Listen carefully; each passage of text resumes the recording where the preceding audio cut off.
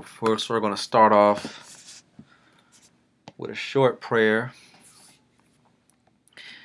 Father, great I am, we ask Jesus that you bless us with your anointing, with your holy anointing,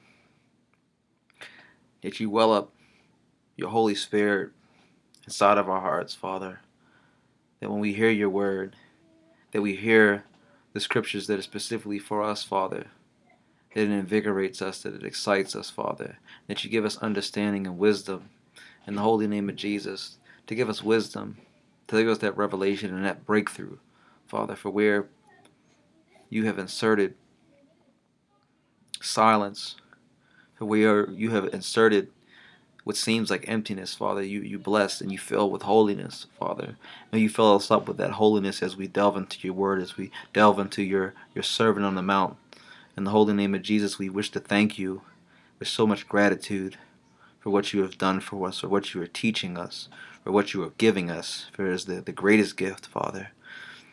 As we look forward to your kingdom, your heavenly kingdom, and your new heaven and your new earth, and we look forward to your healing and your coming, Father. In the holy name of Jesus, we wish to thank you, Jesus, for all that you do. And we say, hallelujah, amen, in the holy name of Jesus.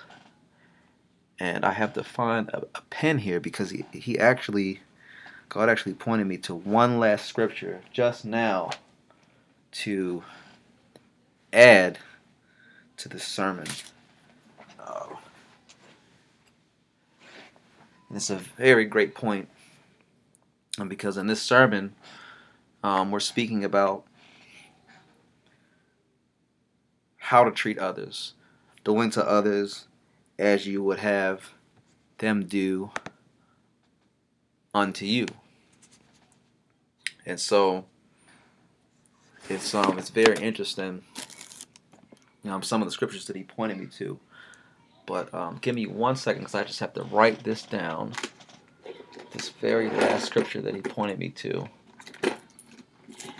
so that I can remember this. When we get to this is at the very end. 31. Okay. And so it's very interesting because on the last sermon we were reading about a little bit about this inside of a slightly different subject. In the whole Sermon on the Mount, we're dealing with a certain level of compassion that we have to have for each other, a certain level of compassion that we have to have for others, and even, treating our enemies, who we deem our enemies, with a certain level of compassion that we would think that we would want from them if we were understood, if we were going through certain things. And so we were in the last sermon. We were going through ask, search, and knock. Ask, search, and knock. Ask, and it will be given to you. Search, and you will find. Knock, and the door will be open to you. And so this is like a key. I look at the golden rule like a key. Do to others as you would have them do to you. And so it's short. It says Matthew 7. Verse 12, in everything do to others as you would have them do to you, for this is the law and the prophets. And so basically Jesus is saying this is one of the most important things to remember when it comes to following his commandments. And you can feel it when you are blessed and anointed with the Holy Spirit. You can feel when you have wronged somebody, or when you feel that you have to make up for something you might have done. Of course, we can't satisfy everyone, but when we know that we have tried our hardest to treat other people the way that we want to be treated, God sees that, and He will reward us for that. And so, the very first scripture that He pointed me to was, hold on, one interesting scripture, because In John 13:31, this speaks about Jesus, and it talks about the new commandment, and it goes a little bit further into this whole idea of treating each other um, the way that you would want to be treated. And so he talks about in this scripture, he talks about loving one another, that we must love one another, that um, as a church, as a body, as parents and children, as society, we must love one another. And that trickles down to when we're talking about our leaders, when we're talking about government figures. When it comes to it reflects, the church reflects all of these things. The way that the church works is supposed to reflect these things. And of course, things have gotten out of order in the world, but it's supposed to reflect. So in John 13:31, Jesus says, it's called the new commandment. He says, when he had gone out, Jesus said, now the Son of Man has been glorified, and God has been glorified in him. If God has been glorified in him, God will also glorify him in himself, and will glorify him at once, because Jesus is God. Little children, I am with you only a little longer.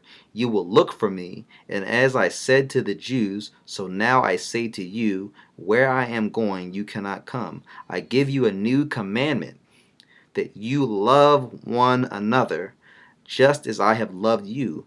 You also should love one another.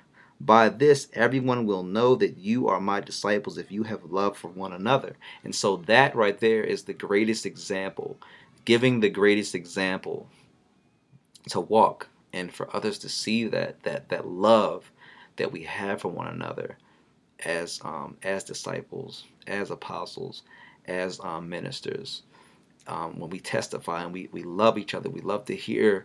We have this camaraderie. We have this fellowship, and we're supposed to love each other through that. And so that, again, that trickles down to the rest of society. Them seeing that this example of us loving one another, treating each other the way that we want to be treated. And so we exude that love through the Holy Spirit, through Jesus' example. And when you look at that whole walk, that walk um, dripped and overflowed with that love for one another. And so as we continue to look at that example, we can see what many great things can come out of that. In the last scripture, we read about, in the last sermon, we read about how the disciples shared all that they had. They shared all that they had. Actually, this was the scripture before. We were talking about profaning the holy, where the disciples shared all that they had with each other. They sold everything they had to just as Jesus said, but they shared the proceeds with everybody so that they could walk and preach and testify and go out into the world and do what they had to do without anything stopping them. And so this is the same thing what it says, to love one another. Love one another just as I have loved you. And when we go forward in the scripture, when Paul says that Jesus, we must love each other just the same. We must love each other and love our wives and wives to their husbands, just as Jesus so loved the church, and more so when it comes to the husband loving the wives. And so when we go back to another scripture that God pointed me to, it's in 1 Samuel 21, 1 through 19. And this is this particular scripture.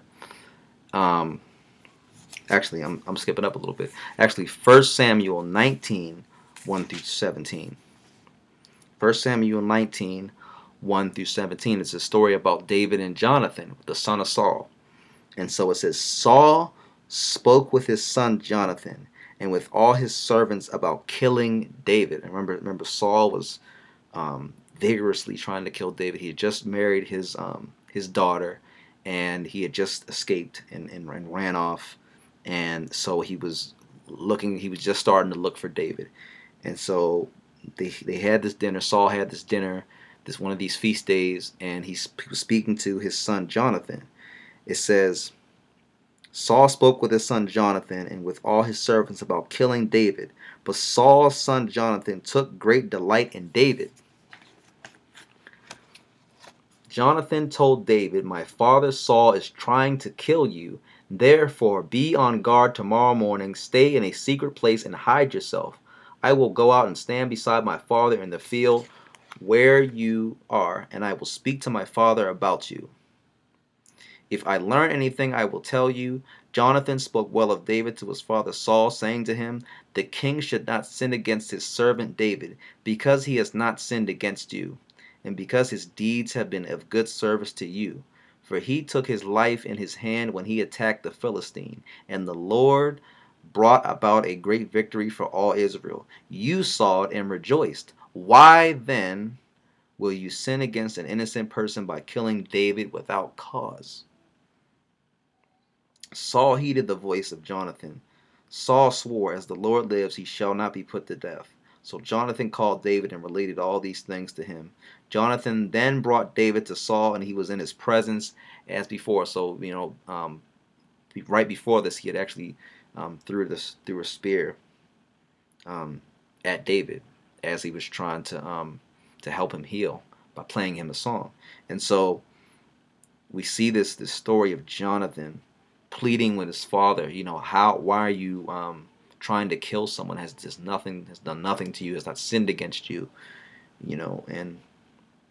and so he's sticking up for David. He's treating David the way he would want to be treated. He would want somebody to stick up for him, to plead his cause, to plead his case, to really speak the words of common sense and love into his father's ear, to get him from doing wrong and ultimately sinning. We know the story of Saul. He sins so much through anger of and jealousy of who David was and became.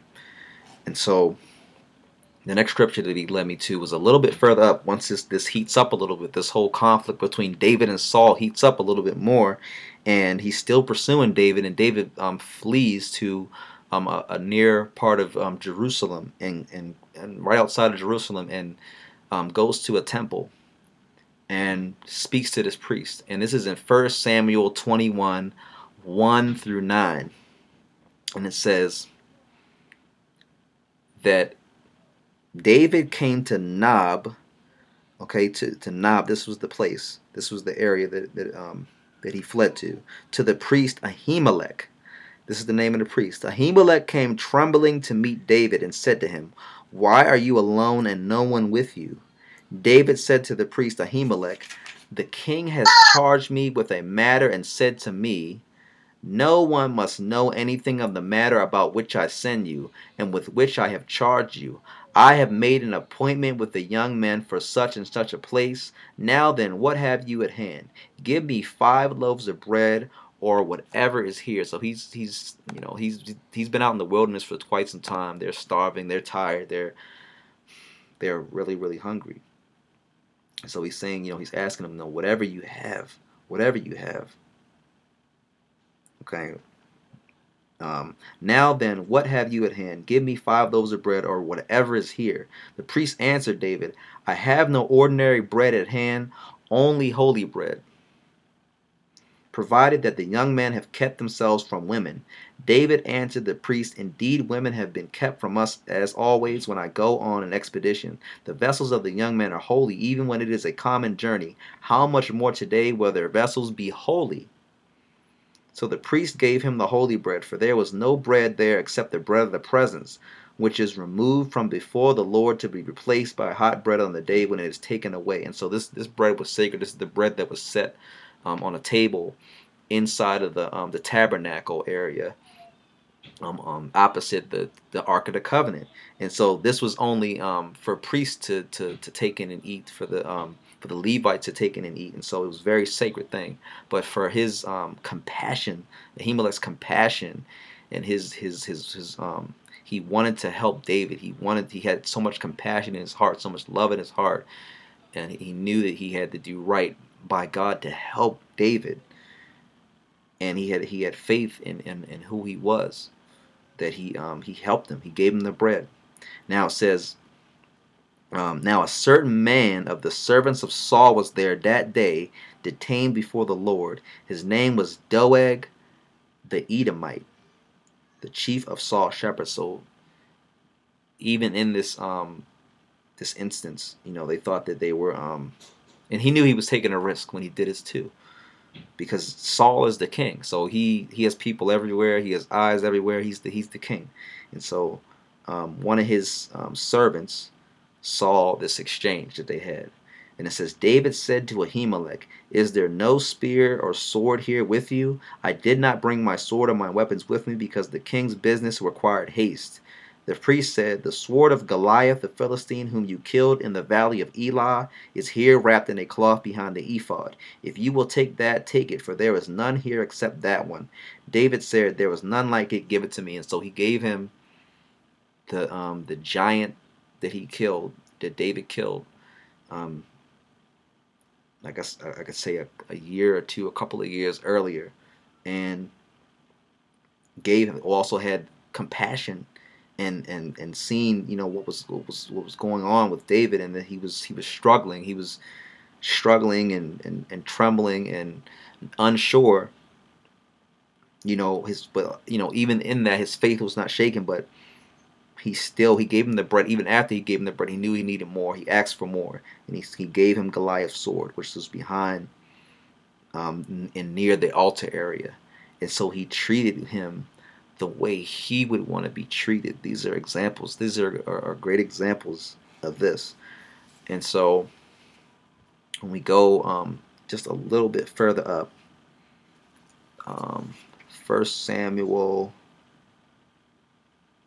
22. Okay, so when Saul came and found this out, when this servant went to go tell Saul what happened, Saul got very angry, and he slaughtered all of the priests that were there, including Ahimelech, and he killed all of them. And one of Ahimelech's sons fled and came to David. And this is in 1 Samuel 22, just a little bit further up, starting at line 20, and it goes through 23. It says, but one of the sons of Ahimelech, son of Ahitub, named Abiathar, escaped and fled after David. Abiathar told David that Saul had killed the priest of the Lord. David said to Abiathar, I knew on that day when Doeg the Edomite was there that he would surely tell Saul, I am responsible for the lives of all your father's house. Stay with me and do not be afraid, for the one who seeks my life seeks your life. You will be safe with me. He said, the one who seeks my life seeks your life. Treat each other the way that you want to be treated. And what does Jesus say? He says that I give you a new commandment, that you love one another just as I have loved you. You also should love one another. Everyone will know that you are my disciples. And David was walking in this similar example of this by taking that responsibility on himself and saying he's gonna protect Ahitub. He's going to protect him because he knew that that this slaughter of these priests happened because of him, because they helped him out, because they took a chance, because Ahimelech had compassion, so much compassion, and so much. He could see what was in David's future, and he wanted to help him achieve that. He could see what God was doing for him, and so he chose to help him. And so David said, come here. I'm going to protect you, for your enemies are my enemies. Whoever seeks your life whoever seeks my life seeks your life. Whoever seeks your life seeks my life. And so he's showing that love. He's showing that by example. And so another one that God pointed me to was when Jesus washes the disciples' feet. This is in John 13, 1 through 20. And it says, Now before the festival of the Passover, Jesus knew that his hour had come to depart from this world and go to the Father. Having loved his own who were in the world, he loved them to the end. And so we're talking about this lovingness that we're supposed to love one another. We're walking by this example. So he said he loved them to the end. The devil had already put it into the heart of Judas, son of Simon Iscariot, to betray him. And during supper, Jesus, knowing that the Father had given all things into his hands, and that he had come from God and was going to God, got up from the table, took off his outer robe, and tied a towel around himself.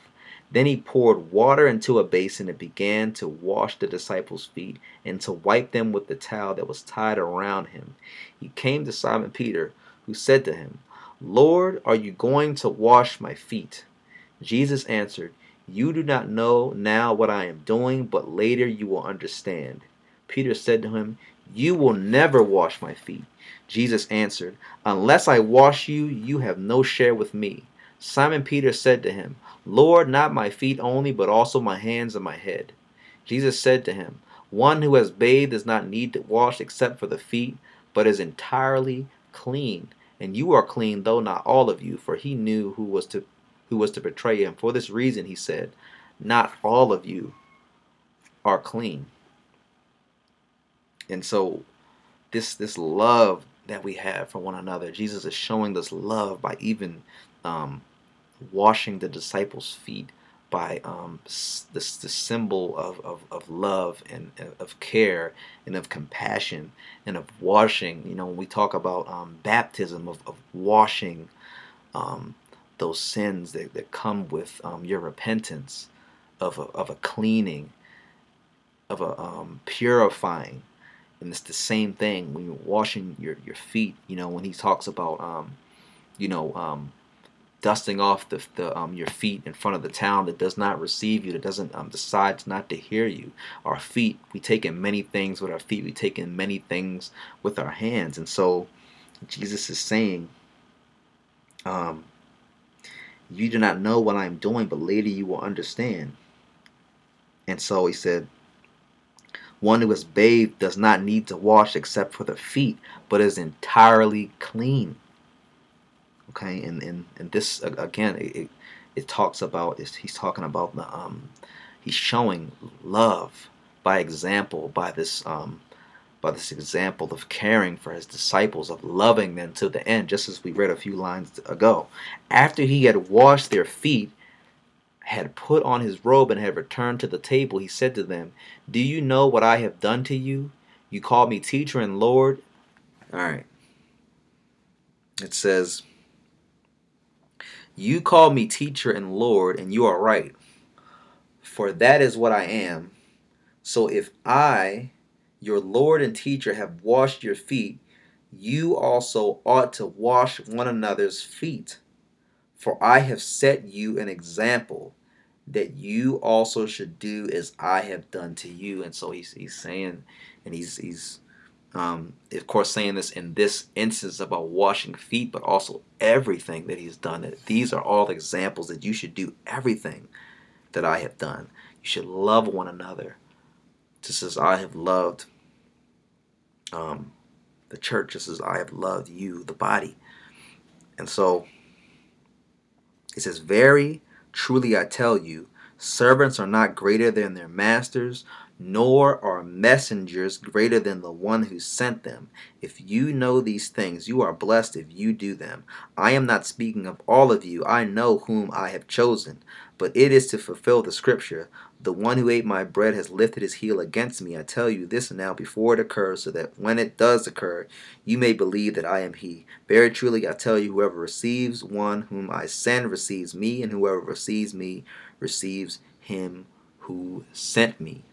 And so even when he's talking about Judas, even in that example, Judas did not treat Jesus the way that the other disciples would want to treated him. And that love, you know, the example of loving one another, just as he loved the church, just as he has done for them. Um, he didn't. His love was in the wrong place, and so that love of God has to have to be in the right place. Has to be done with wisdom and with guidance. And so even when he's when we go further into this, we talk about our elders and our pastors and others who we share fellowship with, having the right guidance and knowing um, the appropriate time to do things. And so in John 7, if we go back a little bit to John 7:45-52. John 7:45-52. We have another example of this, of not being treated the way we want to be treated.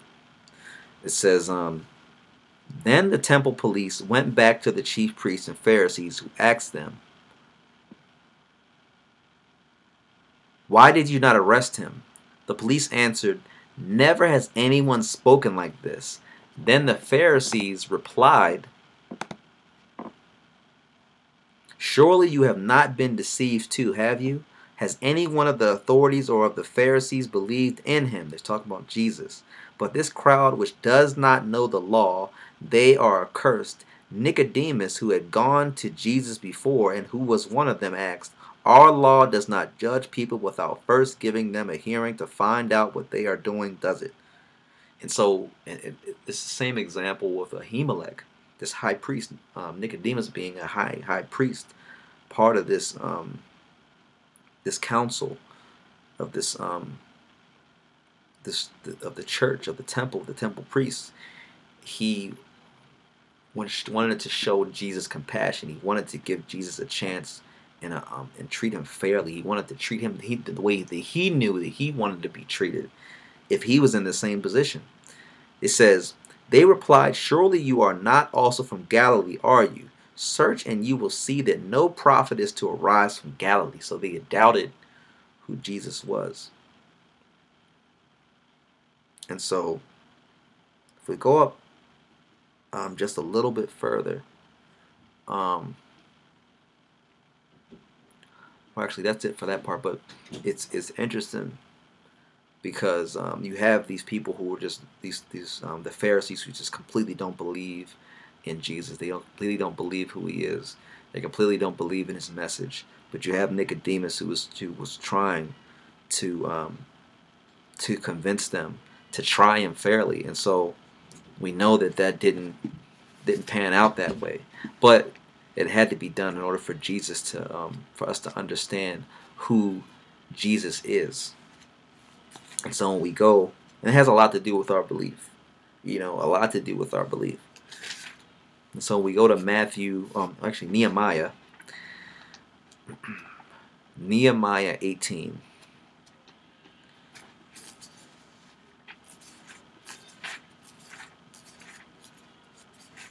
Nehemiah 18, 5, 1 through 13.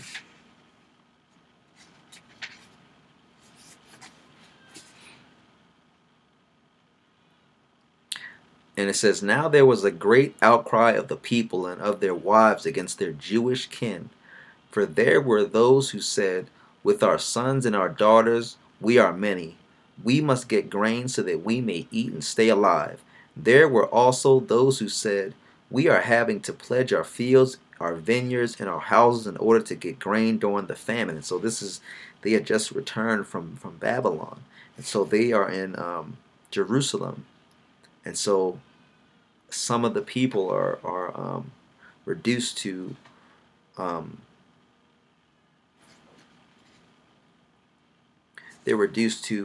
something like a slave, which is I forget the word for it.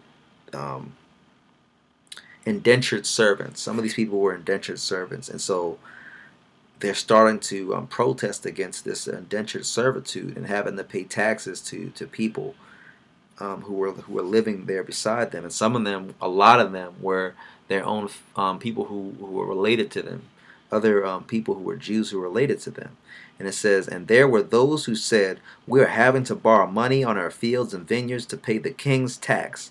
Now our flesh is the same as that of our kindred. Our children are the same as their children, and yet we are forcing our sons and daughters to be slaves. And some of our daughters have been ravished. We are powerless, and our fields and vineyards now belong to others. I was very angry when I heard their outcry and these complaints. After thinking it over, I brought charges against the nobles and the officials. I said to them, you are all taking interest from your own people, and I called a great assembly to deal with them, and said to them, as far as we are able, we have brought back our Jewish kindred who had been sold to other nations. But now you are selling your own kin who must then be bought back by us. They were silent and could not find a word to say. So I said, the thing that you are doing is not good. Should you not walk in the fear of our God to prevent the taunts of the nations, our enemies? Moreover, I and my brothers and my servants are lending them money and grain. Let us stop this taking of interest. Restore to them this very day their fields, their vineyards, their olive orchards, and their houses, and the interest on money, grain, wine, and oil that you have been exacting from them. Then they said, we will restore everything and demand nothing more from them. We will do as you say. And I called the priests and made them take an oath to do as they had promised. I also shook out the fold of my garment and said, so may God shake out everyone from house and from property who does not perform this promise. Thus may they be shaken out and emptied. And all the assembly said, amen, and praised the Lord, and the people did as they had promised. And so, it's interesting because we talked about this before. We all have jobs. We all have things that we have to do day to day. And a lot of times that comes down to our jobs. And this happens a lot in banks and other places like this. We have to love one another. We have to have compassion for one another. We have to live that example of Jesus. Jesus is saying to love one another. Love one another just as I've loved you. And so when it comes to that love, we have a responsibility to choose to do the right thing. In this example, the Jewish people who were living there at the time in Jerusalem were enslaving their own people. They were slaving their own people. They were poor and they were enslaving their own people, by giving them jobs and making them work extra for the wages. And when they couldn't pay for things, they were enslaving their children. And so, we deal with this today on our jobs when there are things there we can go the extra mile to help each other. We can go the extra mile to push each other forward in life. And so when he's saying to love one another just as I have loved you, these are some of the examples that we have to think about, that we can reach out, that we can go the extra mile, that we can be that example. He's saying be the example. When he washed the disciples' feet, he said, I'm setting an example for you. And so even I just turned to a scripture in John 8:31. God is speaking. He said, it says, true disciples, then Jesus said to the Jews who had believed in him, if you continue in my word, you are truly my disciples, and you will know the truth, and the truth will make you free. They answered him, we are descendants of Abraham and have never been slaves to anyone. Who do you mean by saying you will be made free? The Jews we were just talking about Nehemiah freeing the slave, the Jews being freed from a sort of indentured servitude of slavery. Jesus answered them, very truly I tell you, everyone who commits sin is a slave to sin. The slave does not have a permanent place in the household. The son has a place there forever. So if the son makes you free, you will be free indeed. I know that you are descendants of Abraham, yet you look for an opportunity to kill me, because there is no place in you for my word. I declare what I have seen in the Father's presence. As for you, you should do what you have heard from the Father. And so he's saying to believe in him, and to also follow in this example. Continue in my word. Follow my example. Love one another just as I have loved you, all the way until the end. And for you know we run into people who are not so familiar with the scriptures. They can start there. They may not be so familiar with the scriptures. They can just start there by loving one another,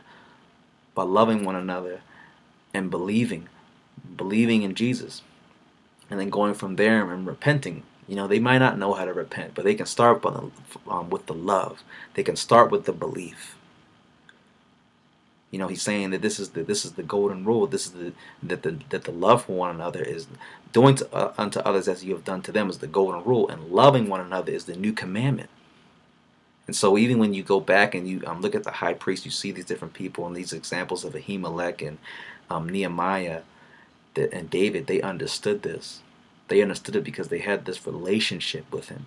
They had this relationship with him that was similar to the disciples' relationship. They understood what they had to do. They understood that. And so when we go to Matthew 18, 12 through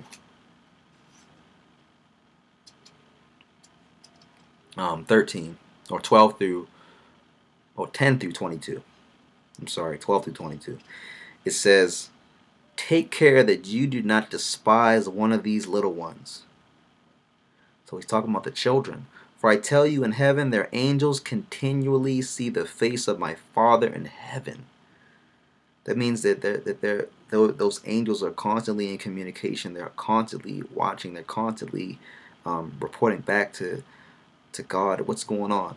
"What do you think? If a shepherd has 100 sheep and one of them has gone astray, does he not leave the 99 on the mountains and go in search of the one that went astray?" So if you're treating each other as you want to be treated, you're going to go look for that missing sheep. If you got lost, you will want somebody to come and bring you back. And so we've all been there in one way or another. "And if he finds it, truly I tell you, he rejoices over it more than over the 99 that never went astray. So it is not the will of your Father in heaven that one of these little ones should be lost.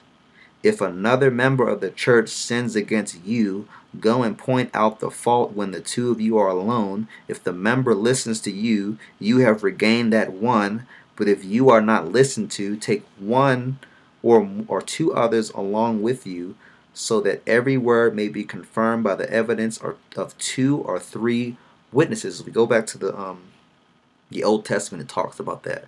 It has to be confirmed by two or three witnesses. "If the member refuses to listen to them, tell it to the church. And if the offender refuses to listen even to the church, let such a one be to you as a Gentile and a tax collector. Truly I tell you, whatever you bind on earth will be bound in heaven, and whatever you loose on earth will be loosed in heaven. Again, truly I tell you, if two of you agree on earth about anything you ask, it will be done for you by my Father in heaven. For where two or three are gathered in my name, I am there among you." So even when we look at the scripture, when we go back to John 13:31 and 35, when he's saying to love one another just as I love you, if we are in unison, if we are one, and we are agreeing on anything and praying together, and praying in under Jesus' name, many things could be done. He's saying that many things could be done.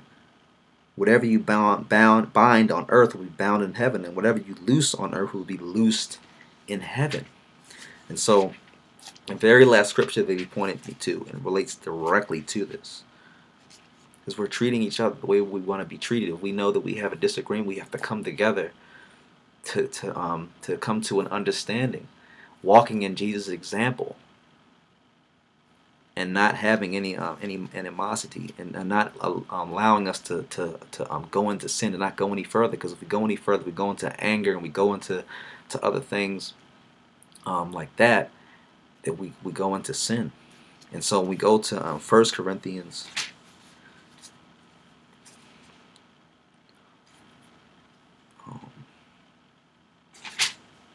1 Corinthians 12 through 31. "One body with many members, For just as the body is one and has many members, and all the members of the body, though many, are one body, and so it is with Christ. For in the one Spirit we were all baptized into one body, Jews or Greeks, slaves or free, and we were all made to drink of one Spirit. Indeed, the body does not consist of one member, but of many. If the foot would say, because I am not a hand, I do not belong to the body, so that would not make it any less a part of the body. And if the ear would say, because I am not an eye, I do not belong to the body, that would not make it any less a part of the body. If the whole body were an eye, where would the hearing be? If the whole body were hearing, where would the sense of smell be? But as it is, God arranged the members in the body, each one of them as he chose. If all were a single member, where would the body be?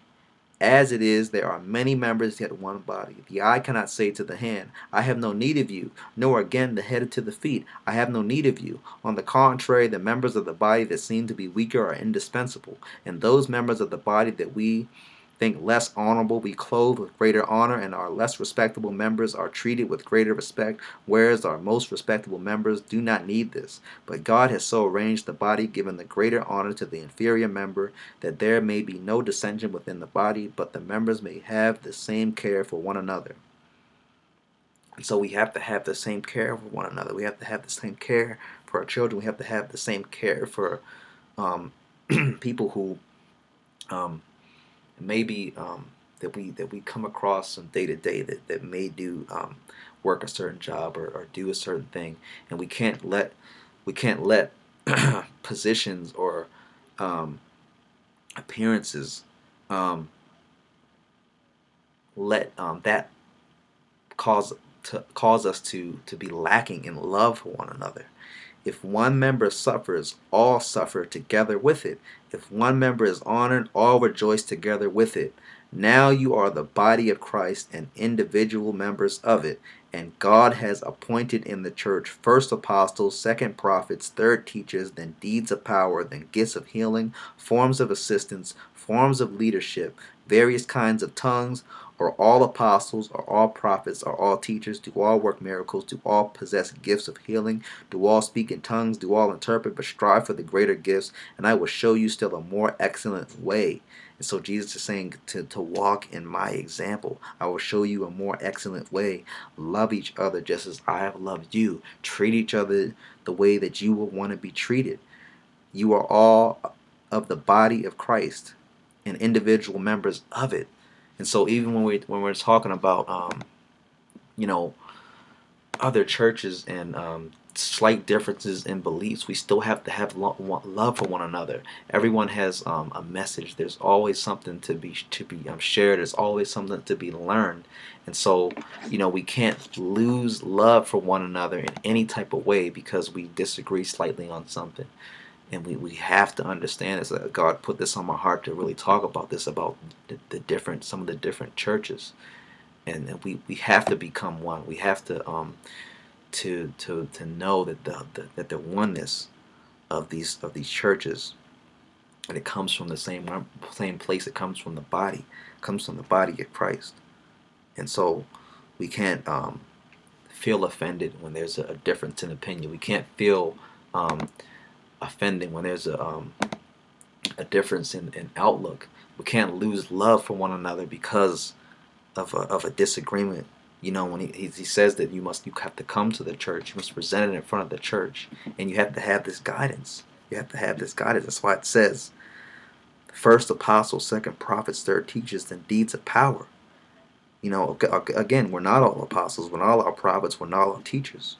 We have elders who are teachers. We have elders who are apostles. We have, everyone has a different gift, and so we have to give that same love and care to each member of the body, or else the whole thing will fall apart. Or else we'll all fall, and our belief will all fall, and our faith will all fall, and our love. We can uplift each other as families. We can help each other. We can give care to each member of the body, to each limb, so that we can operate, so we can do more to help others, to bring them to Christ, bring them to God, to show them that love for one another. So we're not lacking, because in our lacking, just as the disciples shared everything with everyone and put it towards the greater cause for God. There's no there was no suffering involved. There was no anywhere that was lacking, because when we're suffering, when we're not able to help each other, there's more suffering from individuals, and so there's not love isn't able to be shown, and unfortunately in this world we show unconditional love through our feelings, but also through our actions, through the things that we do by going that extra mile. So when we go that extra mile, that faith and those acts that we are able to do propels the love further. And it's exactly what Jesus did. It's exactly what he did. When others asked him for help, he said right then and there, "You've reached out. Now you are healed. You've touched my cloak. Now you're healed. You've asked. Now I'm going to answer." And so that's where we'll end it today. Hallelujah. And if anybody wants to share anything, please share.